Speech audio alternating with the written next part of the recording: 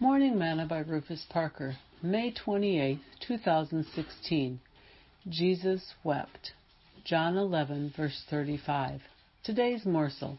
One of the things about compassion and sympathy is that it will tug at your heartstring. There have been times that I've been watching movies, I've attended funerals, or seen accidents, and I found myself crying even though I didn't know the people involved. Scripture says that when Jesus came to Mary and Martha, after being told that Lazarus, his friend, was dead and buried, Jesus wept. Jesus did not weep because Lazarus was dead, because he already knew what he was going to do, the same as he knew what he was going to do with the 2 fish and 5 loaves of bread to feed the multitude.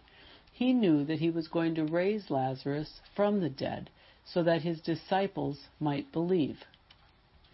So why did Jesus weep? I believe that it was because of their unbelief. They believed that Jesus could do things if a person was alive, but they thought if a person was dead, there was nothing that could be done. But Jesus proved them wrong.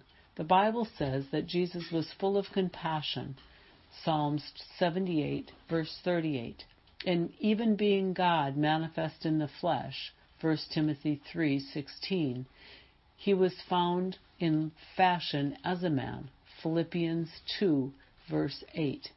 And so it was not uncommon for him to weep as we weep.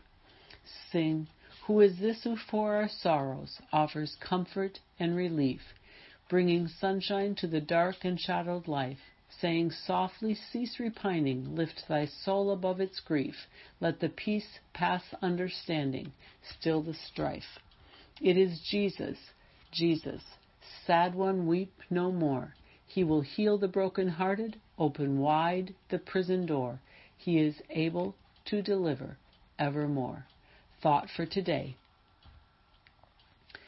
It is of the Lord's mercy that we are not consumed, because his compassions fail not. They are new every morning.